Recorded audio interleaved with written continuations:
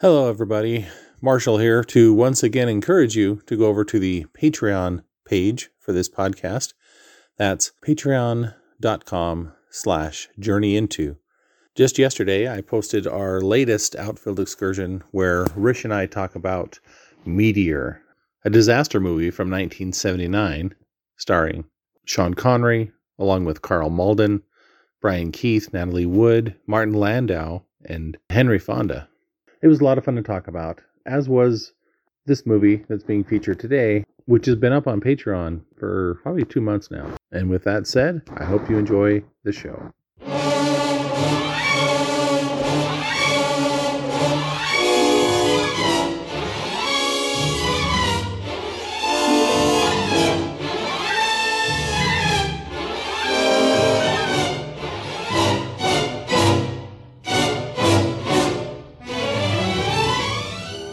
Welcome, everybody, to the Outfield Excursions here on the Journey Into podcast. This is where we get to talk about various movies, and I can't do it without my good friend Rish Outfield. Good evening. How's it going, Rish?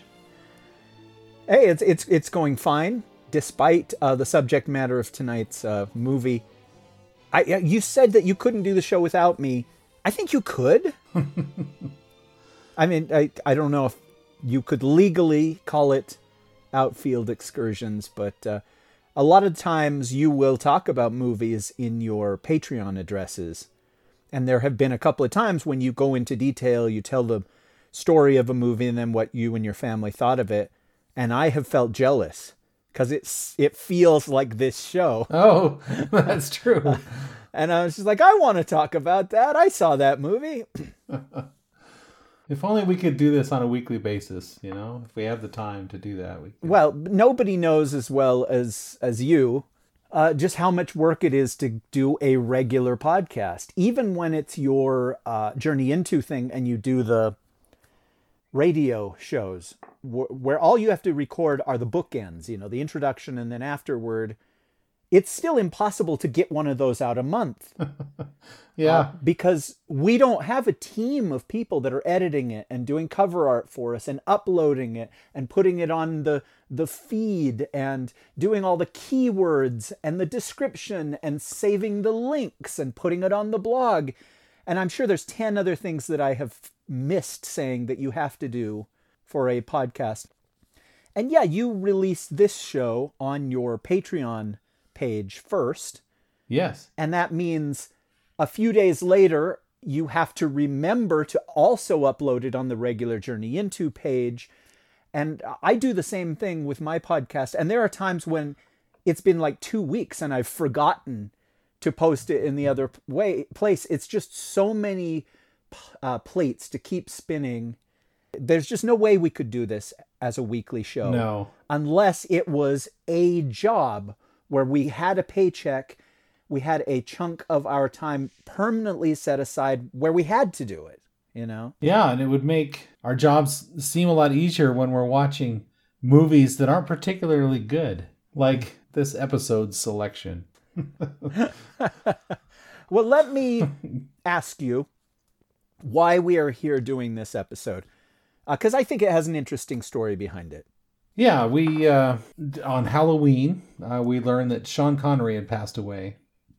And so we were texting back and forth about it. And then I thought, you know, we should do a Sean Connery movie for our next Outfield Excursion. And, you know, just kind of talk about him a little bit and talk about one of the movies that he's done. And, you know, just kind of make it all about him. And so we kind of went back and forth on, well, what could we do it on? And we've talked at times about doing Marnie. We definitely wanted to do more Hitchcock. And we thought, well, we could kill two birds with one stone and do Alfred Hitchcock's Marnie, which stars Sean Connery. So that's kind of what our selection process was for this one. And had you seen Marnie before? I had seen Marnie years and years ago, probably 20 years ago. And I had remembered not liking it, but then I thought, well, you know, I was pretty young, and you know, maybe I didn't understand everything, and I didn't even realize it was Sean Connery at the time. So it's like, oh, cool. I can watch Sean Connery. And I like Tippi Hedren from The Birds and stuff. So I thought it was a good choice. Past tense, you I thought thought it was a good choice. I thought maybe it would be one of those experiences where, hey, that movie wasn't that bad. I don't know why I didn't like it as much. And I did look it up, and it has a 83 tomato score on Rotten Tomatoes. So I thought, oh, well, there's enough critics that still like this movie, so can't be that bad. Yeah, I meant to tell you that at the end of the podcast, after we talk for a half an hour about how terrible this movie is, because I was floored to find an 83 on Rotten Tomatoes. And my theory is all of these are reviews from the modern day, people who are diehard Hitchcock fans revisiting this movie all these years later.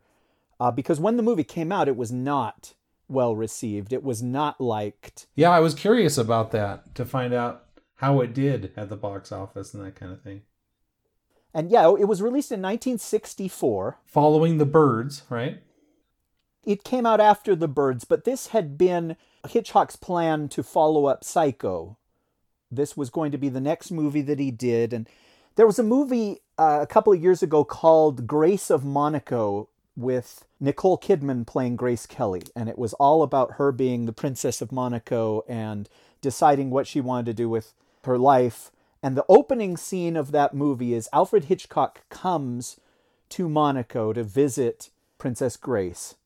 And he's got this script with him of Marnie that has been written with her in mind. And he's there to try and lure her back to Hollywood to make another movie, because she had retired from the film business after she had fallen in love with the prince and become this princess. But Hitchcock felt like he had never been able to recapture the magic of Grace Kelly as his leading lady. And he had tried with Vera Miles and he had tried with Kim Novak. And he just didn't feel like they were Grace Kelly. And so he pitches her this story, and she reads the script and she says, "And who is going to be the leading man?" And he says, "Oh, you've not heard of him. He's this Scottish bloke Cubby Broccoli is super fond of." Not super fond, but whatever Hitchcock would have said. Dreadfully fond of. Anyways, throughout the movie, Grace of Monaco, she has all these problems, and Monaco is having all these struggles with France, because Monaco is a very small country, and they're being pressured, and the prince has all these pressures on him. And ultimately, she decides that her place is by his side, and that she's going to be the princess of Monaco. She's going to take an active role in the leadership of this country, and she sends her apologies to Alfred Hitchcock. She's not going to come back. She's not ever going to do a movie again, and she's going to be a princess. And I found that really interesting, because I just saw that movie, I don't know, a month ago. I didn't think it was particularly good, but I thought that it was neat that it starts out with Hitchcock. Anyway, during the run-up to making Marnie, when he was trying to get financing and he was trying to get Universal to pony up the dough to pay Grace Kelly, he kept raising his price. Ultimately, he offered her $800,000 to come out of retirement to play Marnie in this movie. And in the time that he was waiting for her answer, he went ahead and developed The Birds, found Tippi Hedren. She was a blonde, that could potentially replace Grace Kelly. And then when she said no, they went ahead and did Marnie. But by this point, it was 1964. Connery had already done Dr. No and From Russia with Love. And I believe he had shot Goldfinger, and it had not yet come out. And this was the first role he had done since his rise to fame as James Bond. His agent had tried to get him a bunch of jobs in between making these Bond films for Eon Productions. And he didn't want anything where he would be a spy. He didn't want anything where he would be a killer. He didn't want anything where, it would be him fighting people. And his agent said, well, what do you want? And he said, I want to do a movie for Alfred Hitchcock. That's kind of how he got attached to this, is Cubby Broccoli, who basically owned Connery's contract, contacted Hitchcock and said, I've got this young man that really wants to work with you. And so that's how that happened. But I guess it's time to talk about Marnie. Yeah, I'm trying to focus on the things I can say definitively, because there are people that really like this movie. I discovered a film critic named Richard Brody from the New Yorker that says that Marnie is Hitchcock's best film. Really? So before I lambasted it, I wanted to just, give the background a little bit. Yeah, and I guess, there are a couple little things that are kind of neat about it. So we can talk about those as we go through. I was curious, do you know anything about the actor Martin Gable? He plays Mr. Strutt in this. And I don't know, I looked through his filmography. He has a lot of TV roles and stuff like that back in the 60s, but nothing stood out to me. But man, I think Hitchcock really liked this guy, because every time he had a close-up on his face and just, took over the whole scene when he was in it both times. I thought maybe he was a popular actor at the time or something like that, but it was just interesting choice, I thought, the way that he framed this side character in this. Are you familiar with who Strutt was? Do you remember him? Sure. Strutt was her boss at the beginning of this movie. The one that knew, is it Mark? What is Connery's character's name? Yeah, Mark Rutland. Rutland, yeah. He knew Mark Rutland, and then later he ends up getting invited to the party. And yeah, in that scene, Strutt is set up sort of as our antagonist. If you can imagine that Marnie and Mark are our protagonists. But also Lil is set up as an antagonist. Yes. But I'll get into that once we tell you who these people are. But no, I had never seen Martin Gable. I don't know who he is. I looked at his filmography just now while you were talking, and yeah, I don't recognize him. The way that he was filmed, he just had such a striking presence in this movie, and I just thought, wow, this Hitchcock must have really liked this guy. And he is not he's very character actor-ish, he doesn't have anything stand out, handsome or anything like that. He's just a normal guy. But in the beginning, so I can't remember the name that she had when she worked for Strutt. Marion Holland. That's the girl. Marion Holland. Can you describe her, Mr. Strutt? Certainly I can describe her. 5 feet 5, 110 pounds, size 8 dress, blue eyes, black, wavy hair, even features, good teeth. Well, what's so damn funny? There's been a grand larceny committed in these premises. You could tell that she had a history of stealing. We see her at the very beginning where she has this money in her purse, and she changes suitcases and has different Social Security cards with different names on it. And so you kind of get through the filming that she's done this before. She's stolen money. And then it goes to this scene where Mr. Strutt is talking to the detectives from the police, and he's describing that she stole money out of his safe, and he describes her in great detail. And then they ask if she had any references, and comes to find out she didn't. So you can kind of tell he hired her based on her looks rather than her qualifications, which is probably how she gets into these things and is able to steal the money. But he's, he wants to get her, and he describes her, like you said, the Mark Rutland is there, and he kind of overhears and is kind of musing at his friend's plight, I guess. And it just kind of establishes these characters. And then it goes on and follows Marnie more, and what she does after she steals the money.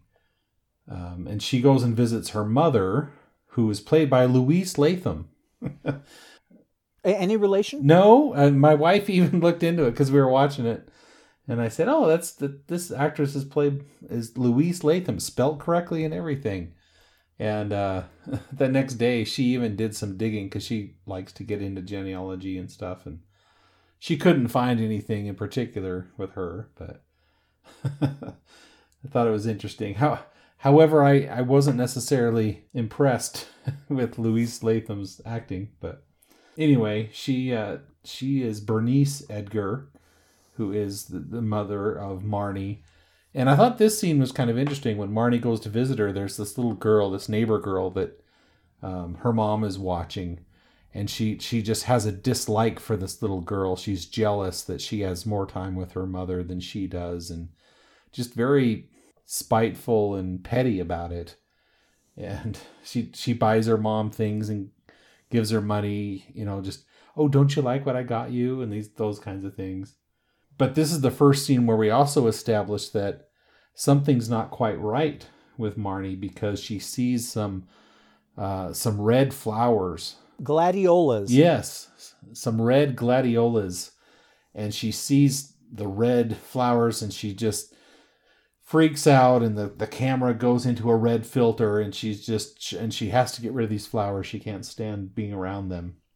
And so she puts some chrysanthemums, I think, that she brought in there, and gets rid of the red flowers. And so something's not right here. It kind of gives us some hints of that. We also learn that she loves horses. She goes out to this. She stays at an inn when she visits her mother, and then she rides out to this stables, I guess, and gets on this horse and takes off. And she's just extremely happy when she's with this horse and riding with the horse. And so, these little things are getting established along the way. And then I guess we come back to Sean Connery, to Mark Rutland, when she comes, and she always changes her hair color as a disguise. And of course, like I said, she has different names. And she goes to the company that Mark Rutland works at or runs, and takes a job interview. And did you get the impression that he knew right away who she was, or was it after? Yes, I did. The interview, because Strutt says something about how, do you remember that she would always pull her skirt down over her knees, almost like she was trying to draw attention to them. And that's the first thing that she does.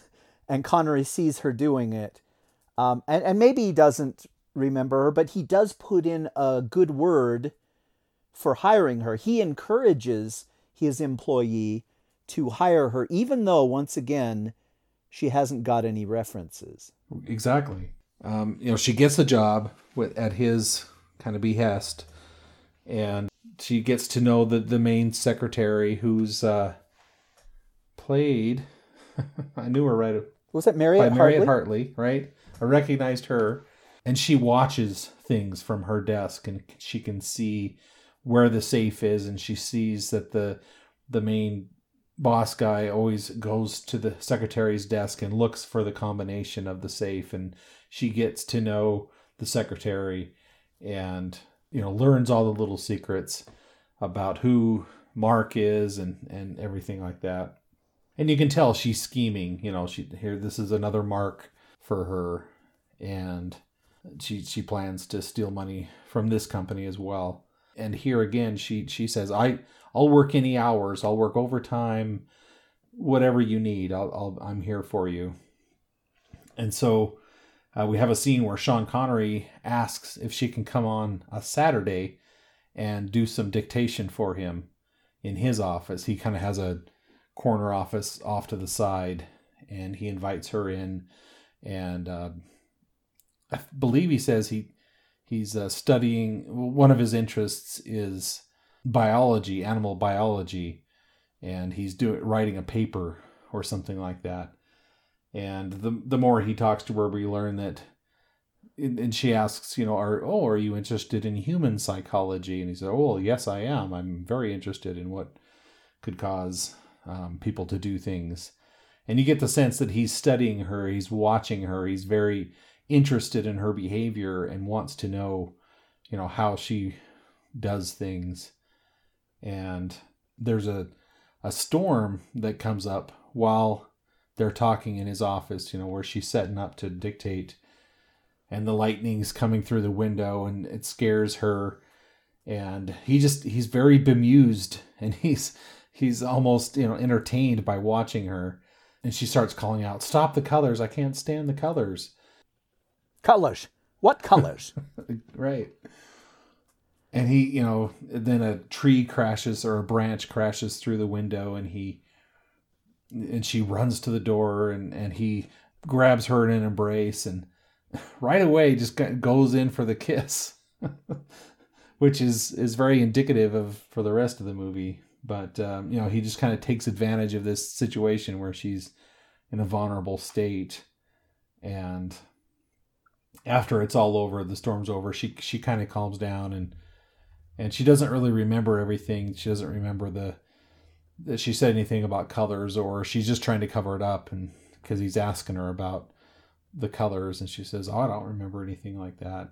Now, you told me before we started recording that you hadn't seen the trailer for this, and it's very interesting. In the trailer, Hitchcock is, doing his normal routine where he's making little puns and talking about the movie and trying to introduce these characters. And it shows a scene where, in this office, where she is at the safe trying to steal the money, and it's a dark room, and Sean Connery is in the room at the desk, and he's watching her try to steal the money. And then the storm comes and all this stuff. And I don't know if that was just trickery for how Hitchcock filmed the trailer, or if it was the scene was changed after the trailer was made. We talk about Rogue One and things like that, where the trailer is so much different than the finished product. But I've seen that a lot in older trailers as well. It's not a new thing. So I thought that was interesting. At least the trailer made it look like he watched her try to steal the money from his own safe in his office. But again, I think we're just establishing the characters here. Now we're bringing them together into somewhat of a relationship, and he starts asking her out to go various places. Did you have more you wanted to say before we go too far? I don't think so. Do you want me to take over, or what are you saying? Yeah, I guess he invites her out to his house, I believe. Well, they go to a horse race, because she tells him that she loves horses, and she lets it slip at this horse race that one of the horses that's running she has known since she was 2 years old, and that she used to ride it when she was a little girl, wherever she grew up. And at this point, up to this point, she's only told lies. Her name is a lie. She's a widow. She's got a dead husband. And, where she's from. All of this stuff is constructed because she doesn't want, to be identified later. She's only taken this job so she can steal. But he's really smitten with her. It's weird. They're at this horse race, and he goes to make a bet, and a man recognizes her from one of her previous incarnations. Pardon me, but you're Peggy Nicholson, aren't you? Remember me? I'm sorry, what did you say? I said, aren't you Peggy Nicholson? No, I'm not. Yeah? I was pretty sure you were. When I first saw you down here... No, I'm sorry. You've made a mistake. I am not Miss Nichols. Nicholson. Nicholson. Frank Abernathy introduced us a couple years ago in Detroit. Frank Abernathy. You remember Frank? No, I do not know anyone named Frank Abernathy. I have never known anyone named Frank Abernathy. Now, will you please go? Oh, come on now, honey. You're trying to pull my leg, aren't you? Now, why should any young lady want to pull your leg? Mark comes up, and he protects her from this guy and says, you've made a mistake. Now apologize. Good, you have apologized. Now walk away. But this guy is certain that he knows who she is, and I'm sure that Mark, picks up on that as well. I mean, I don't know how much he knows about whether she was the thief. I don't know if he thinks that there are holes in her story. But certainly later he looks into everything that she has said and tries to find out, the truth. Yeah, and it has one of Sean Connery's, one of my favorite lines from the movie when they're after this all happens, and then later on they're going to leave the horse track, and they're leaving, and that same guy's there, and he tries it again, tries to trip her up and call her by her old name, and Sean Connery's like, "Oh, you're pushing your luck, old boy," and just kind of moves him out of the way or whatever. I thought that was pretty fun. Yeah, Connery has so much magnetism and charm, even in this role, and I don't know how old he's supposed to be. He's got lines, on his forehead. I believe at this point he's 33 in real life, and he's a millionaire. He's the head of this business. He runs it for his father, who never even leaves the house and has never come to this office that he owns. But he's so confident, and he's so sure of himself and dedicated and patient, and he's just he's got no flaws at all. Mark, what's his name? Rutland. Mark Rutland. And he brings her out to meet his father, and I guess I think it's his sister-in-law. She had married his brother or something, but his brother died, and so she just lives at the house. Is that? No. Connery had been married, and this was his wife's younger sister. Oh, gotcha. And then when she died, she's still living at the house, but she's clearly enamored with Mark. Definitely, yeah. Her name's Lil, and she was played by Diane Baker, who was really great in this, I thought. Yeah, I really liked her, which is unusual in this movie. So yes, he introduces Marnie to the family, and I can't think of anything that happens after that until the theft happens. Am I missing a scene? That's pretty much it. He's obviously smitten with her, and he's trying to do more and more with her. She's a little bit nervous about it, because she just wants to steal the money and get out of here. And so eventually she does. She stays after everybody else is leaving for the day, and she goes in the bathroom and waits till she doesn't hear any voices. And then she goes out and she goes into the main office, and she looks up the combination in the drawer and goes to open the safe. And, maybe Hitchcock had this idea for this scene, because this was one of the purest, Hitchcock moments of the movie. Kind of the only thing that really kind of had some of those elements to me. In the scene, she starts to go and try to open the safe, and the camera pulls out, and she leaves the door to the office open, and you can see her in the office, and you can see the rest of the office, and then you see this cleaning lady come by at the back of the office, away from where she's at. And as she's stealing the money and doing various things, you can see the cleaning lady getting closer and closer to the office door, so kind of building that tension. And then she gets the money, closes the safe. She's coming out of the office. She sees the cleaning lady, but the cleaning lady doesn't notice her. She's just mopping the floor, busy. So she decides she's going to, try to get by not being seen. She takes off her shoes so she won't make any noise as she passes from the office over to where the stairs are at. And she starts walking slowly across.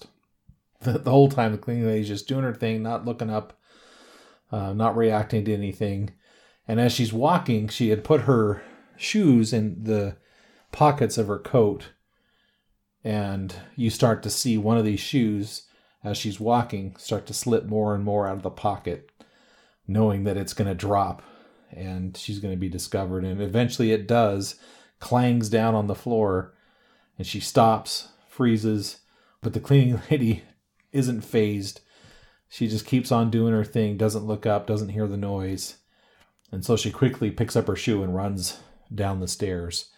And then another guy comes by, maybe he was cleaning the bathroom or something, and he comes out and he touches the lady on her, the cleaning lady on her shoulder, and he talks really loud close up to her. He says, "Hey, you're going really fast today. You got a hot date or something like that?" So just to establish that she's hard of hearing and you have to talk really loud to get her attention. And I thought that scene was really good. You know, it's kind of a classic Hitchcock kind of thing, but it was pretty short. It worked great because the music drops out in that whole scene and it's just silent. It is, yeah. And the silence makes you super uncomfortable.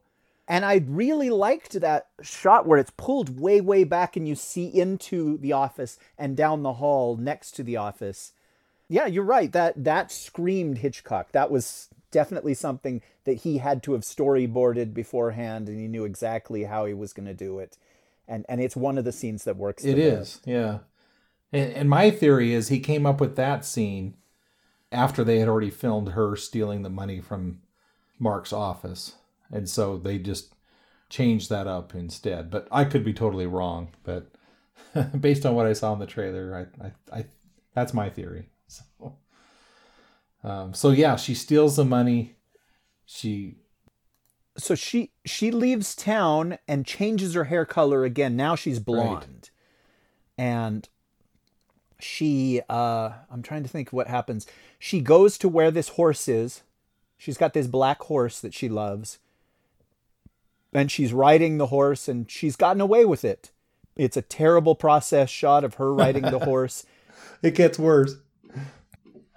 And then as she's coming back to the pasture or whatever you call it, there is Mark Rutland walking toward her. He has found her. And I don't think they tell us where this is, but it's in another city. Or maybe it's in Virginia. Does it? I can't remember. Yeah, I can't either. I know she grew up in Virginia, but I don't know if that's where her mom... I guess that would be where her mom still is, so... But he explains that he had remembered that she had said that she knew this horse from when she was 2 years old. And so he called these stables and asked around and checked every single one of them until he found the stable that had this horse. And he found her there. And she is super cold to him. He has caught her and she doesn't know if he's going to go to the police. She doesn't know, what he's going to do, but she just wants it over with. She wants to know what's going to happen next. She continues to lie. Yeah. He tells her that he remembers her from Strutt's office and that she's done this before, but that's after she said this, she hadn't done it before. So he says, "How many times have you done it?" And I think she says 3 or 4, and he knows that that's a lie, and she says 5. And I think we know that that's a lie too. Yeah. But here's just such a strange plot twist. He tells her that she's going to go back with him to Philadelphia. They're going to replace the money, or he's already replaced the money. And the two of them are going to get married. And that's kind of the essence of the proposal. It's not a "will you marry me" or anything like that. It's "here's what we're going to do." And then he's going to go back and she's going to move into the house with him because they're going to get married immediately.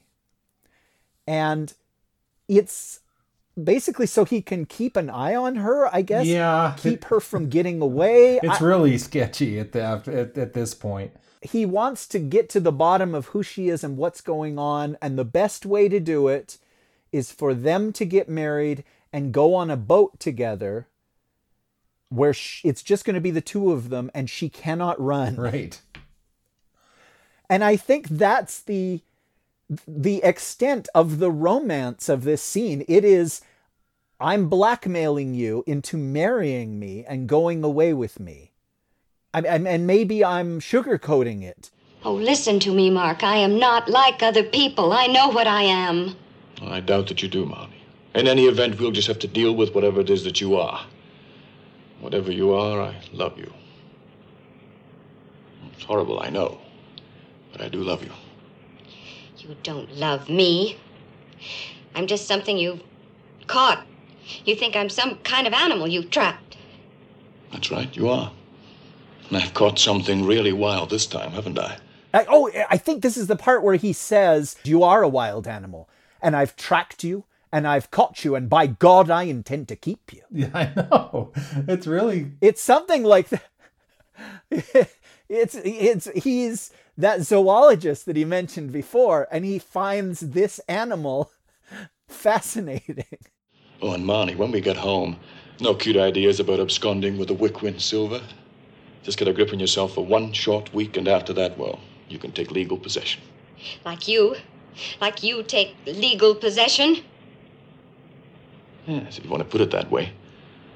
Somebody's got to take on the responsibility for you, Marnie. And it narrows down to a choice of me or the police old girl. Yeah, that from this point on, I was just, I don't know. I was turned off by the whole concept of what was going on. It gets worse. Did you watch it with your family, or did you watch it by mostly yourself? by myself? My wife was doing other things and watching parts of it or whatever. It does definitely get worse. And on her character becomes very honest at this point and says, you don't understand. You don't know who I am. You don't know what you're getting yourself into. And he's just kind of like, oh, I know, but I can't help who I love and all this kind of thing. So the next scene, and I don't know why this is in here because it bugged me for the rest of the movie. But the next scene, those two have gotten married and they've gone off on their honeymoon. And Lil is talking to like the family attorney. And the attorney is talking about how much money Mark has withdrawn.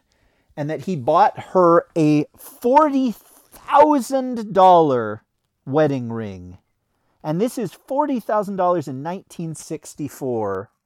6 carat, I think they say. And I thought, okay, I think I know where this is going. Because now she has a means on her hand to escape and start over. But it's never, ever brought up again, this thing like that he has inadvertently given her freedom on her, you know what I mean, to go wherever she wants, pawn this thing and start again. But that doesn't happen. They go on this cruise together. And as far as I know, they never leave the, I want to say apartment. What do they call it on? They never leave the cabin. And she makes it clear from the get-go that she is not to be touched. She doesn't want romance. She doesn't want to be kissed by him. They're definitely not going to sleep in the same bed. She goes as far as to say, if you touch me, I'll die. I can't. For God's sakes, Marnie. If I can't stand it, I'll die. If you touch me again, I'll die. I won't touch you. I promise I won't touch you. Just get out of that damn corner, please. Now, suppose you tell me what this is all about. Is it your own little way of saying you don't find me particularly attractive? I told you not to marry me. I told you. Oh, God, why couldn't you just let me go? Marnie. Don't. Please don't. Let me fix you a drink. I don't want a drink. Think some of brandy. I don't want it. Just leave me alone. Not till I find out what's the matter with you and find some way to help you. The only way you can help me is to leave me alone. Can't you understand? Isn't it plain enough? I cannot bear to be handled. By anybody or just me? You, men. And we get a moment where it seems like there's tenderness. And Mark says, very well, here is your bed and here is my bed. And you have my word that it won't go beyond that. And he's watching her, he's studying her, he's trying to get to the bottom of why is she like this? Why would she say, if you touch me, I'll die? And she does not warm 1 degree to him. I was shocked by how long this scene goes on. They spend days on this boat, spending time together, and she doesn't warm to him. She doesn't grow to love him. She doesn't appreciate him. And then finally, he goes in, and I guess he's waited as long as he's willing to wait. Yeah. And she's got a bathrobe on, and he pulls it off her, and she just like goes to another place. Yeah. You know what I mean? Yeah. Like this dead look goes over her face. She's no longer present in the room. And he grabs her and he embraces her and he takes her to the bed. But it's strange And because, you know, like you said, when he's saying, you know, you have my word, I won't touch you. And he seems like he really does care for her and he just wants to help her. And then in this scene, you know, he rips her bathrobe off and he sees how she reacts to it. And then he's like, oh, I'm so sorry, Marnie. And he takes off his robe and he has stuff underneath and then he puts it over her. And so, you know, I'm thinking, okay, he realized he went too far and now he's covering her up and he's going to leave her alone. But nope.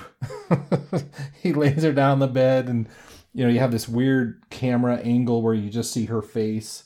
And then as she goes down onto the bed and then it goes to a close up on his eyes all steamy and everything. Oh my gosh, this close-up was ridiculous, dude. I don't even know how you can show a close-up without like a microscope that was so... I mean, it is meant to be like jarringly close to his eyes, right? Yeah. So he wakes up the next morning after this, and she's not in her bed or her side of the bed, however you want to say. Oh man, dude. So he goes looking for her. And she's floating in the pool, face down in the pool. He's jumped into the pool and he pulls her out and he resuscitates her, brings her back to life. And he says, why, if you wanted to kill yourself, he says, why didn't you jump over the side? And she said, I wanted to kill myself, but I didn't want to feed the damn fish. I think that's the line. Yeah, essentially, yeah. And I think delivered by somebody else, this would be the line that everybody remembers. But it's such a weird place for a joke. Yeah. After what has happened and all that I still shake my head about this line. Well, yeah, from this whole thing, from this point on, you know, it really took me out of my enjoyment of the movie and even my enjoyment of Sean Connery's character. You know, he basically broke her trust. He essentially raped her, even though they were married. She never ever wanted anything to do with them. And then, yeah, she tries to kill herself. And this is pretty serious stuff. You know, he's really broken her trust and everything. And then to make a joke out of it or to mock her after he brings her back to life. I don't know. It just set me off on I didn't care for much of the characters after that.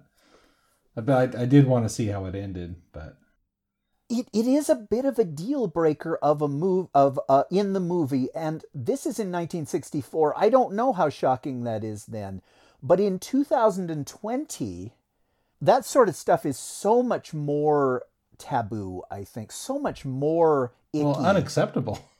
You know, we're living in an era where no means no, and that people have said that for so long. You know, believe her and time's up, and you know we the post Harvey Weinstein world that we live in. It's a speed bump that I don't know that a movie could recover from in 2020. Yeah, you know, I try. I try because I do listen to other movie reviewers and things like that, and a lot of them get so caught up in wringing their hands over, you know, sexist things in old movies or TV episodes. And I kind of always think, well, geez, you know, you got to realize that things were different back then. You can't, you know, totally put our sensibility on to somebody in the 60s.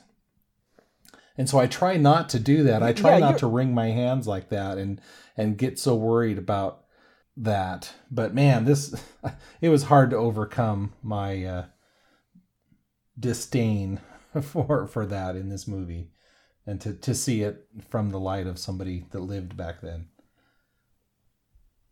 Right. Yeah. I'm sorry. I wasn't saying, that it's unacceptable in any time, except for that it is kind of unacceptable in the way that they formatted it, in the way that they presented it, because he does give her his word and then he breaks the word, and it's just, I don't know. They end up coming home. They cut the honeymoon short and they come back, and immediately Lil the name? Yep.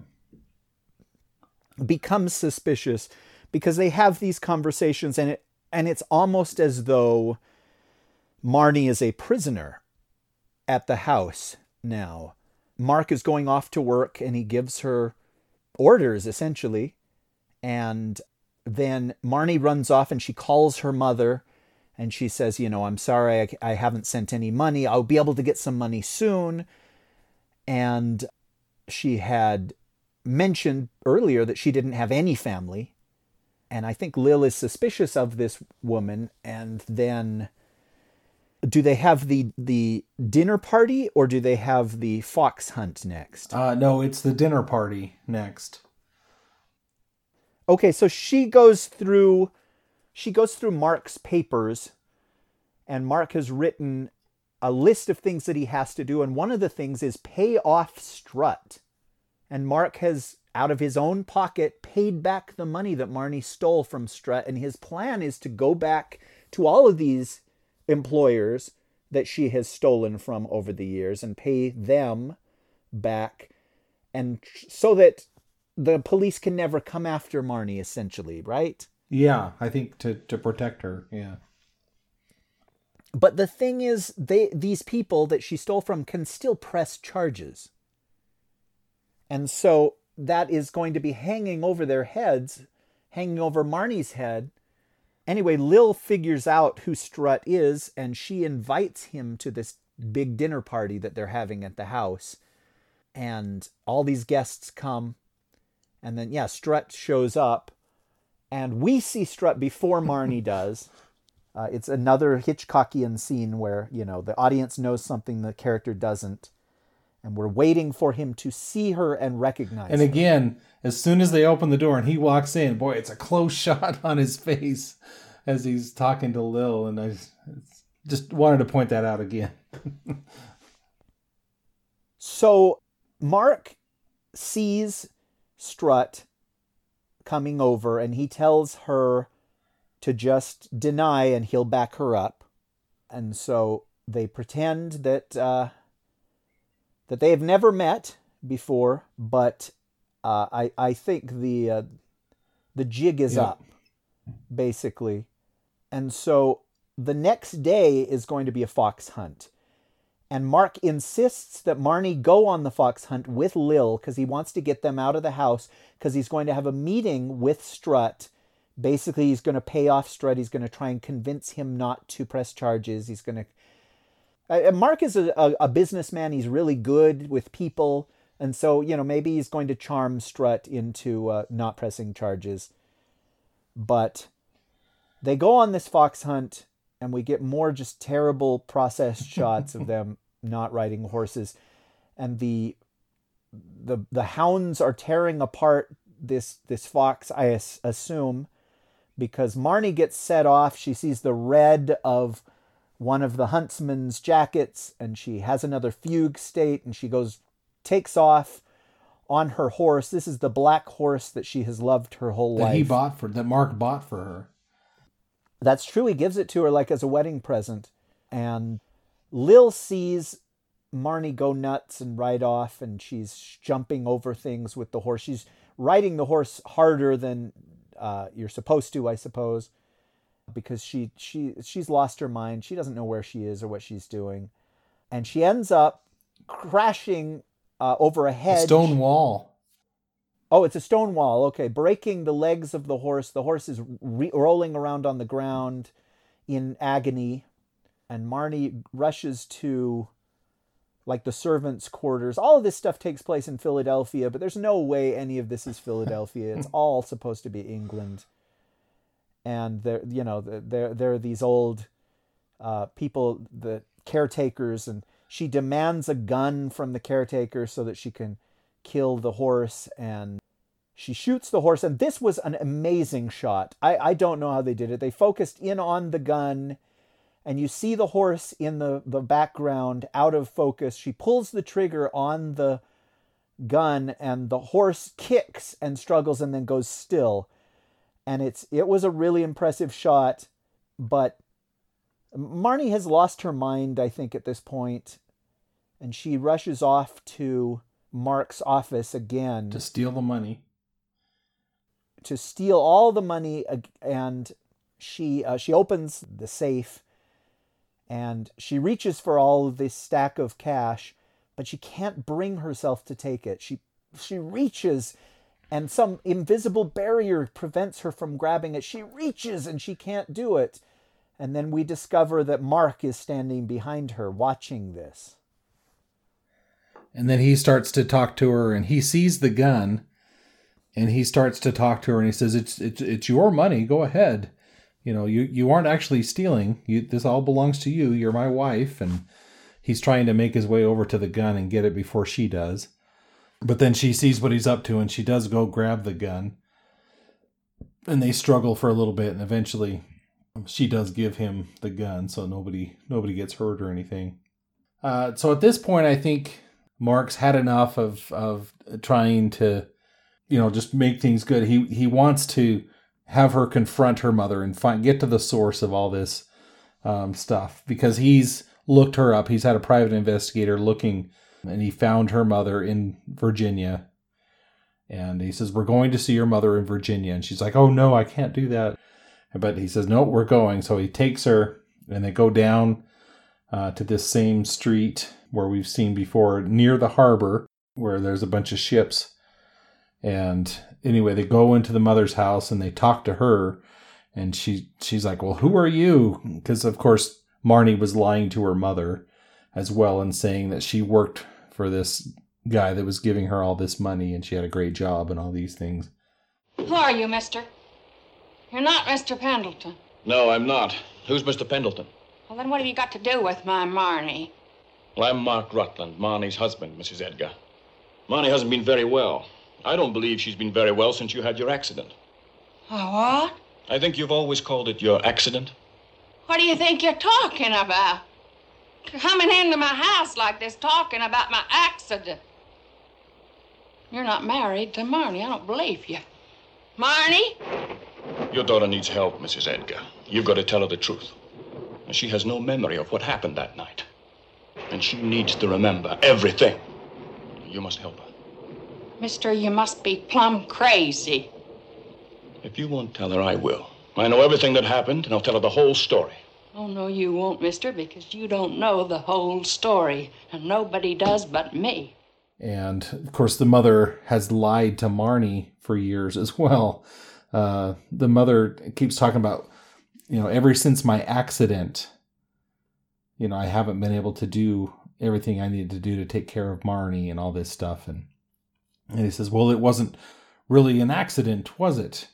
And he starts to talk about all the things that he's learned about Marnie's mother, that she used to basically sell herself to the sailors that would come through, and they'd come by, and Marnie always kept talking about this knocking on the door, knocking on the window, and she would always have these nightmares and about, "No, don't hurt my mom," or "Stay away from my mom." And basically these guys would come, and Marnie would have to get out of the bed and go sleep in the living room while the mom was with these sailors. And so, we're finally getting to the source of Marnie's problems here. And then we start going back to a scene where this accident happened. And so it's kind of all in sepia tones. And we see a young girl with her mom and the sailor coming by and them going in the room. And Marnie's sleeping out in the living room area. But then she starts to cry or say, "Leave my mom alone." There's a thunderstorm. Oh, that's right. With the thunderstorm. And the sailor comes out and starts to talk to her. He says, "Oh, I'm sorry, little girl. You'll be okay." And it's almost like he starts wanting to kiss her and things like that, which I thought was very odd because she was a very young girl, like 6 or 7 years old.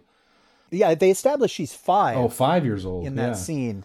And yeah, I think there's no bones about it. I think this is the 1964 equivalent of, this guy deciding to take liberties with the child. Yeah. Because the mom comes in and says, get off her, get away from her.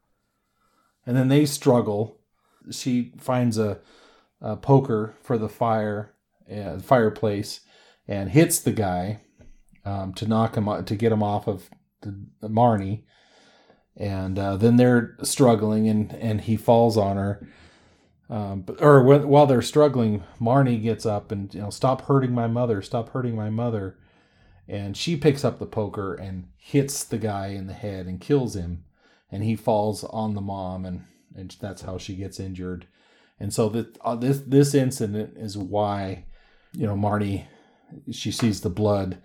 She's killed this guy. She sees the blood. So that's why she freaks out every time there's red. She sees red.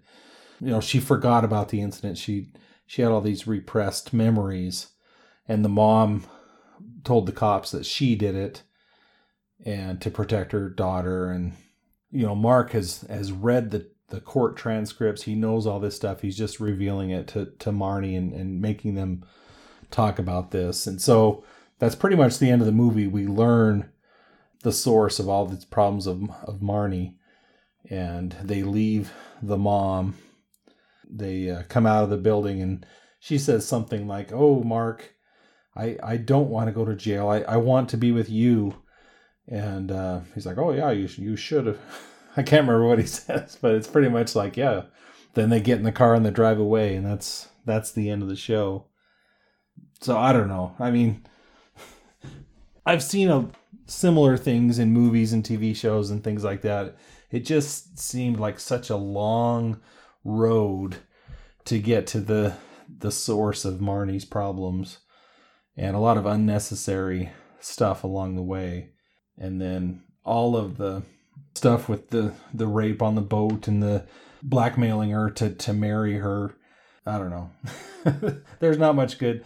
There's some good Hitchcock moments in it, like the scene at the party when Strut comes and when she steals the money from the company. Those are really good, fun Hitchcock moments. But the rest of it, I just thought was pretty hard to watch. And then even the acting, I really liked Tippi Hedren in The Birds, but I didn't like her in this. I didn't think in some of the scenes where she was so distraught, it was overdone. And I know, that's typical of the time as well, but I wasn't very impressed with that. And then her mother, I didn't think was a very good actress. She sounded like Carol Burnett in one of the Mama's Family movie or TV shows or something like that. When did we decide which movie we were going to? As far as I know, it's still up in the air between the Waldo and the Bijou. It is not still up in the air, Mama. We decided on the Waldo before we left the house, so just shut up about it. I did enjoy Diane Baker. I thought she did a good job, but her character was strange too, in that at times it almost felt like she cared for Marnie too, that she wanted to help Marnie. I guess she was just being false. That was kind of uneven. And then, Mark, went from one state to another of you thought he really cared about her, and then he takes advantage of her, and just really uneven, I thought, all the way around. I guess my memory of not liking this movie was correct to begin with. Okay, and I'm exactly with you on that. Sometimes you remember not liking a movie, and like you said earlier, you just say, well, I was young, I didn't get it, or I couldn't appreciate the subtleties of this movie, or what, you know what I mean? Yeah. And so going to it again in 2020, I fully expected that I would be able to appreciate more. But I think I liked it less than I did the first time. Yeah. I didn't like it at all. And I gotta say, the fault with me for me not enjoying the movie was that I hated Marnie from the very beginning. She was never likable. I just couldn't stand her. And part of it is, you see Psycho in 1960. it starts out in a very similar way. Marion Crane steals from her boss. She steals this money and then she goes on the run. But the whole time, you want her to escape. You are worried about her getting caught. There's the part where she falls asleep in the car and then the cop shows up and he's knocking on the window of the car and he's got these big mirrored sunglasses. He looks like an insect and we're like, oh shoot, she's busted. But he's just there to say, hey, it's very dangerous for you to sleep here on the side of the road. You need to move on. And you're like, ooh, oh wow, I thought her goose was cooked. There was nothing like that in Marnie. I didn't want her to get away with it. I didn't understand her motivation. They show at the very beginning all of these different IDs to show that she's done this again and again and again. And then we have that scene with her and her mother, and there's something weird going on, and she's jealous of the child, and the mom is sorry to use this word, a psycho. And it's just, yeah, there's, oh geez, I don't know. And, you know, the relationship with Connery, I never felt like she loved Mark or was attracted to Mark or wanted to be with Mark or recognized that there was something wrong with herself and wanted to overcome that. In fact, she seemed oblivious that she would have these spells or that the thunder would frighten her or the color red would set her off. She didn't know that there was anything wrong with her. And I just kept thinking, well, why do we want these two to work out? Why do we want... I didn't want them to live happily ever after. And then at the end of the movie, I guess we're to understand that they do live happily ever after, that her remembering what she has forgotten. She's got these buried memories of murdering a man to protect her mother, and that's why she can't be touched by a man. And once she remembers, maybe all of that is fixed and she doesn't feel like she has to steal. He says at the very, very end that a child that is robbed of affection will look to fill that void in any way with anything that she can get her hands on. And that's his way of explaining why she compulsively steals. Like, that's her way of taking control of her life, is by stealing from men. Yeah, I guess so. Maybe we're to understand that now that she knows why she is the way that she is, she can fix herself. But, you know, the movie was 2 hours and 10 minutes long. I guess we didn't need another scene where we see that she can be touched, that she is making progress, that she no longer freaks out when she sees the color red and all that stuff. But it just... I guess that's what we're supposed to assume from the final shot of the scene where they get in the car together. But I didn't care. I didn't root for these two to work out their problems. The only redeemable thing for me in the movie at all was the charm of Sean Connery, of what a great movie star he was. I don't know that he was a great actor in this movie, but he was really interesting to watch. He's got these great big eyebrows, and they're very evocative. But like I said, he was 33 years old, and I feel like this was probably a part for an older man. Yeah. This was probably one of those guys, you know, you get Cary Grant to play this part, and it feels very, very different. But there's still no excusing the scene on the boat. Right. I don't know if even Cary Grant could have pulled that off. And I know that there were multiple screenwriters. First, Joseph Stefano was writing this, and then there was a replacement screenwriter, and he had a falling out with Hitchcock over that scene, the scene where Mark takes Marnie. Oh, well, that's good. At least somebody was thinking it. And then there's a third screenwriter that is hired, who is a female screenwriter, and she says that's what Hitchcock wanted. Was this scene. That's why he wanted to adapt the book, was to see if he could pull off this scene in today's day and age. And so, of course, she left it in the script, but it destroyed the integrity of the character of Mark, I think. It does, because we assume that he does love her, even though he watches her with this clinical eye. But then when that happens, he doesn't express remorse for himself. He doesn't realize that he is to blame for her trying to kill herself. he cuts short the honeymoon and then he goes off to work. And I don't know if I'm being too hard on this movie, but if I'm not, then yeah, I need to be even harder on it. I feel bad that I suggested that we see this one.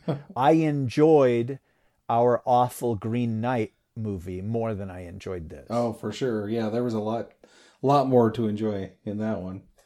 And I guess the other thing that bothered me was, and I know this was of the time, you know, the 60s where psychology was in, you know, everybody was all into psychology and Freud and finding the repressed memories or, you know, the connection to your mother or, you know, all these things. And it was always, with Freud, it was always something based around sexual tension or whatever. And that's one of the things we haven't talked about in the trailer for this. Hitchcock describes this movie as a sex mystery.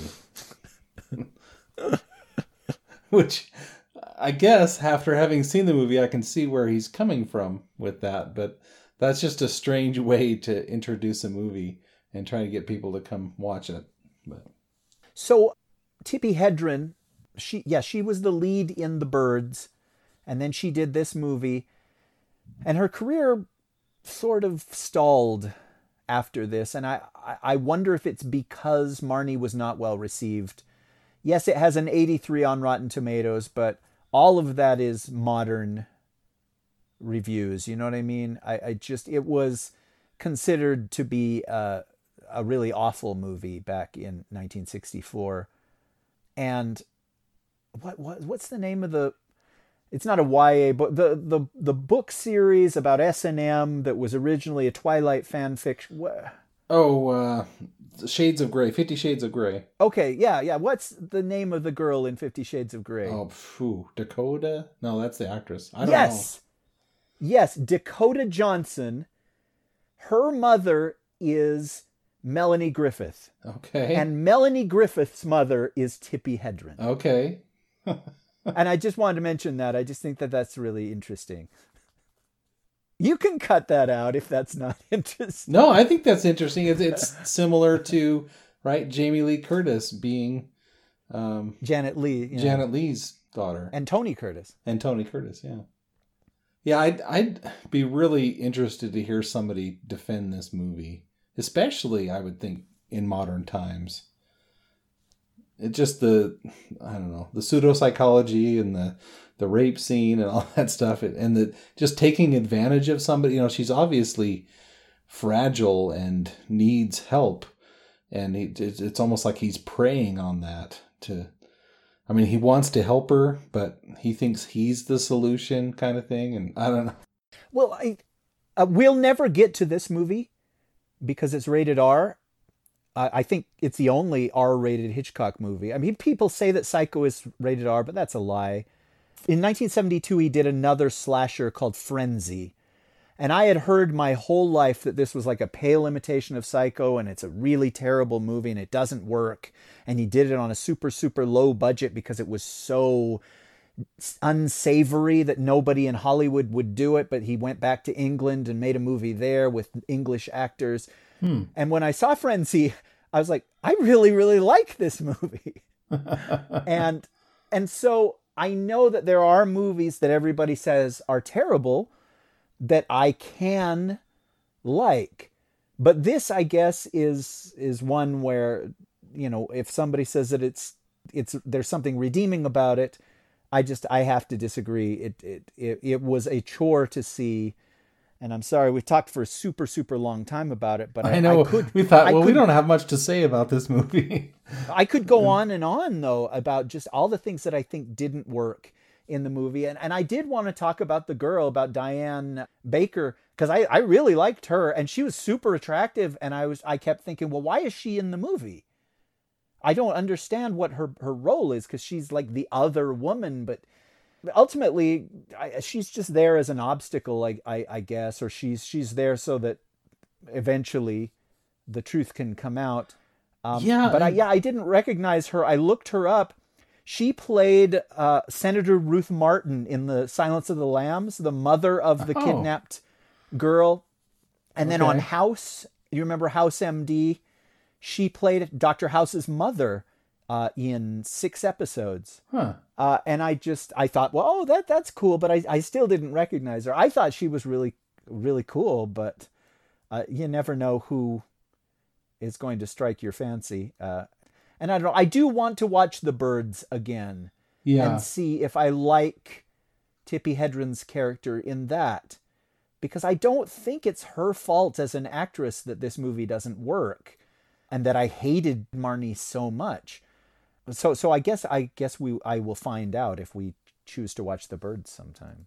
No, yeah, I was thinking the same thing. I'm like, oh, maybe I should watch The Birds again. I have that one, so I could watch that pretty easily. But yeah, there were just a lot of weird, like you're saying about Lil, that character. You know, it seems like she's going to be a problem or the antagonist, and I guess she does cause problems by inviting Strut and stuff like that. But there was other things, like I thought there was going to be more to the guy at the racetrack. Oh, like he was going to show up again. Yeah, like he was onto her. He was a detective or something like that he was going to show up again and there was going to be a fight or something with him. Because, you know, not only did he try to talk to her and confront her and introduce himself a couple times, but he followed them around. He went with them when they went to go look at the horses in the paddock, and he was just kind of following around. I thought, oh, this is interesting. I wonder what's going to happen with this guy. And nothing after that, the horse track scene, nothing. You never see that guy again. It's like, well, what was the point then of, I guess he was just another threat to her being found out, but they could have done a lot with that line of thought, I think, or sequence. But a couple, I don't know if it's redeeming qualities, but a couple interesting casting things is that Mr. Rutland, Mark's father, was played by Alan Napier, who is Alfred in the 60s Batman TV show. Oh, wow. So that was kind of cool. He was insanely tall, too. He was. I noticed how he towered over Sean Connery, and Connery wasn't a little guy. No, he wasn't. And then Bruce Dern played the sailor in the... He's the sailor that gets killed by Marty. Yeah. And Bruce Dern was in Hitchcock's final film, Family Plot. Oh, Family Plot, yeah. Oh, I didn't realize that. I mean, I've seen that movie a long time ago, but I didn't remember he was in it. So if we were doing a thumbs up, thumbs down, I'd definitely have a thumbs down on this one. We should come up with a rating system or something. Not a 4-star or 5-star thing, but this would definitely be on the bottom of the list for me. Okay, yeah, me too. I think I would put Vertigo as probably the best movie we've seen. We've talked about on the show. And yeah, so it's a Hitchcock bookend. Oh, there you go. We could have a Hitchcock scale. But we did this because we wanted to watch a Connery film in honor of Sean Connery. Yeah. Who was just one of my all-time favorite actors. I loved the man. I mean, every single day I either do an impression of him or I think of him. I've got a picture of him here on my wall I'm looking at right as we speak. It ruined Halloween to lose him on that greatest day of the year for me. But we wanted to do something in honor of him. We talked about watching Outland. We talked about watching Zardoz. We talked about watching... Oh, what was the third one that you said? Have you ever seen this? Oh, Meteor was one that I thought looked interesting. I remember seeing Meteor on ABC in like 1985 or 86 and recognizing that, you know, James Bond was in it. And I remember even then in mid 80s, there's this shot where the meteor is coming toward Earth and it looked so fake. Even to a little boy, I was like, wow. But yeah, if you want to put that on the list for one day seeking it out, I would be happy to. Or I was, you know, even Entrapment. I haven't seen that forever either, but I remember liking that movie. Yeah, I haven't seen it since the theater. But there's a bunch of Connery movies I haven't seen since the theater. I would go out and see whatever he did. Because he was one of the few actors that could still redeem a bad movie. He was so interesting and so, I don't know, so iconic in the way that old movie stars were.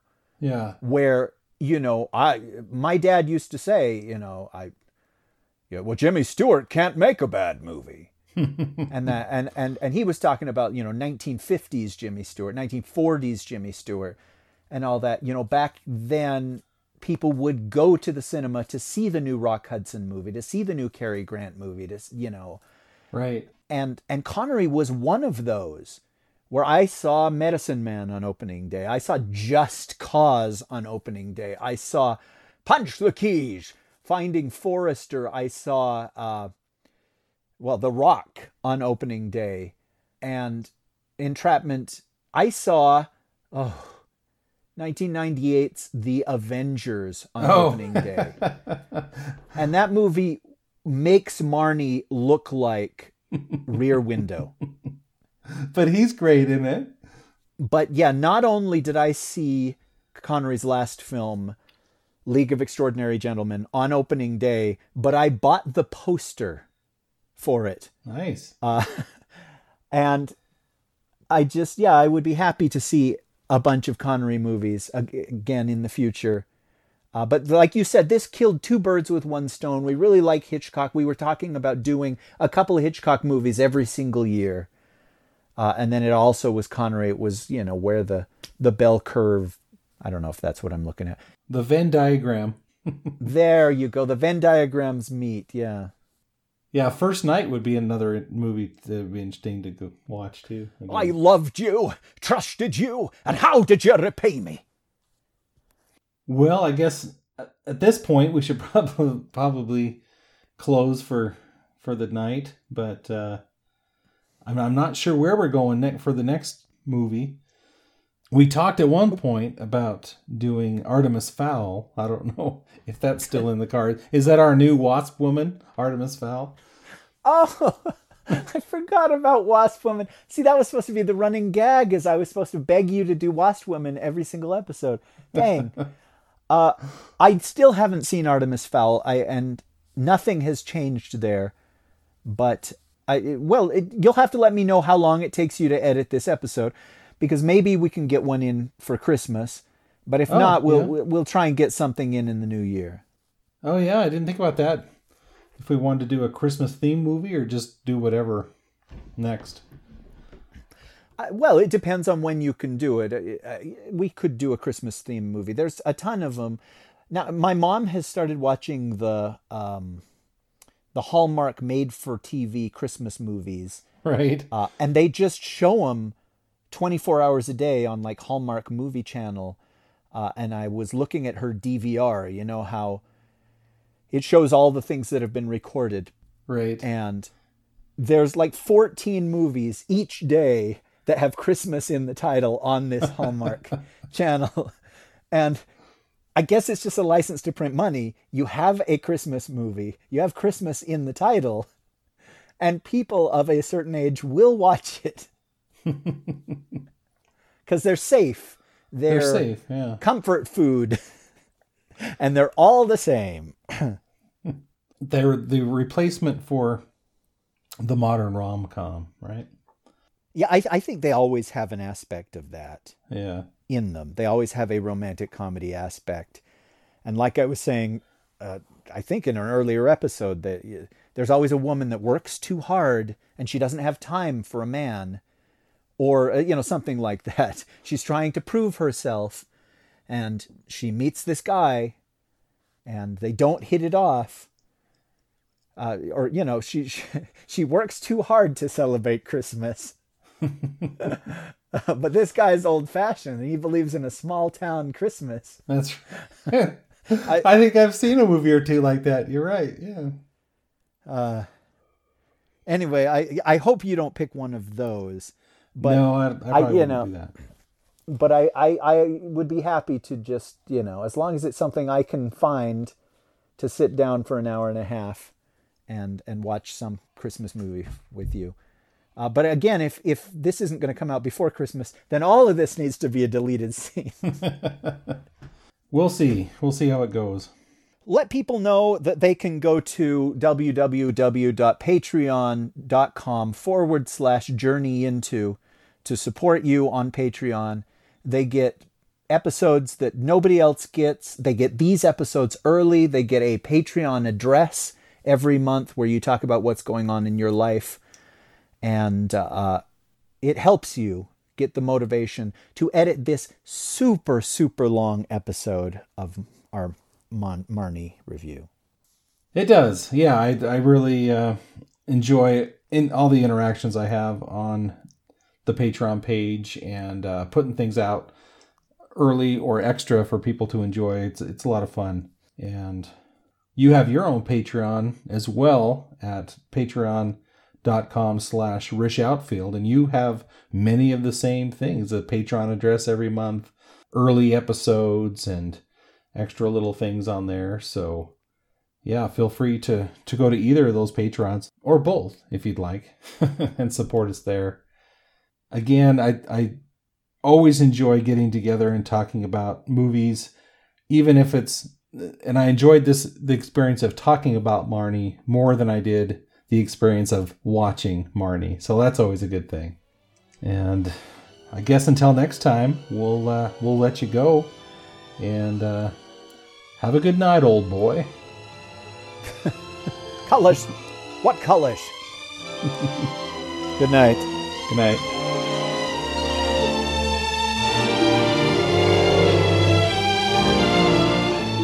So, listeners, I've been studying you. I want to give you the benefit of the doubt, but recent experience tells me there's a slight chance that you could be a liar and a thief. In that case, I must tell you that this podcast is produced under a Creative Commons Attribution, Non-Commercial, No Derivatives license. Share it as you see fit. Just give credit to Journey Into, who has legal possession. If you try to alter the audio, I assure you, you're pushing your luck, old boy. No cute ideas about trying to sell it either. If you do, I will track you and catch you, and by God, I will keep you. There, you listened nicely. You may go now.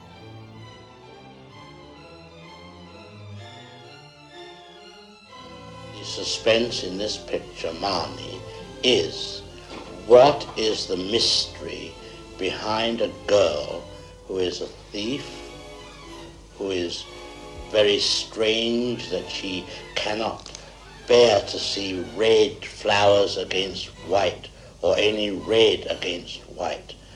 She has a mystery background, and the leading man in the picture is interested in her because she is a voleuse, a thief, and he wants to marry her.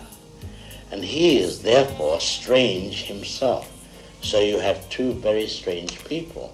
So the suspense must come, how do these two people get together?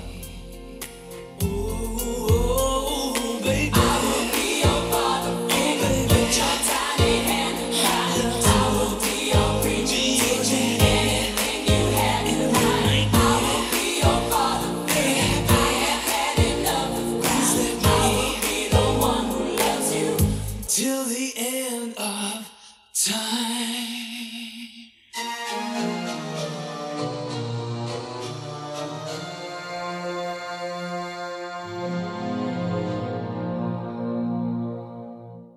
And then I guess he's had enough of it or whatever. So he says, well, we're going to see... Hey, Marshall, sorry. Oh. I got to interrupt you for a second. I was worried that I would run out of space. Yeah, I was just going to ask you that. So I stopped the recording and I'm changing it to a lower speed, a lower quality. Okay.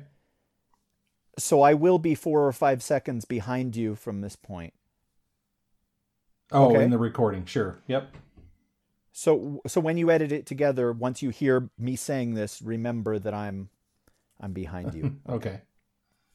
Sorry, continue. Yep. So at this point, I think Mark's had enough of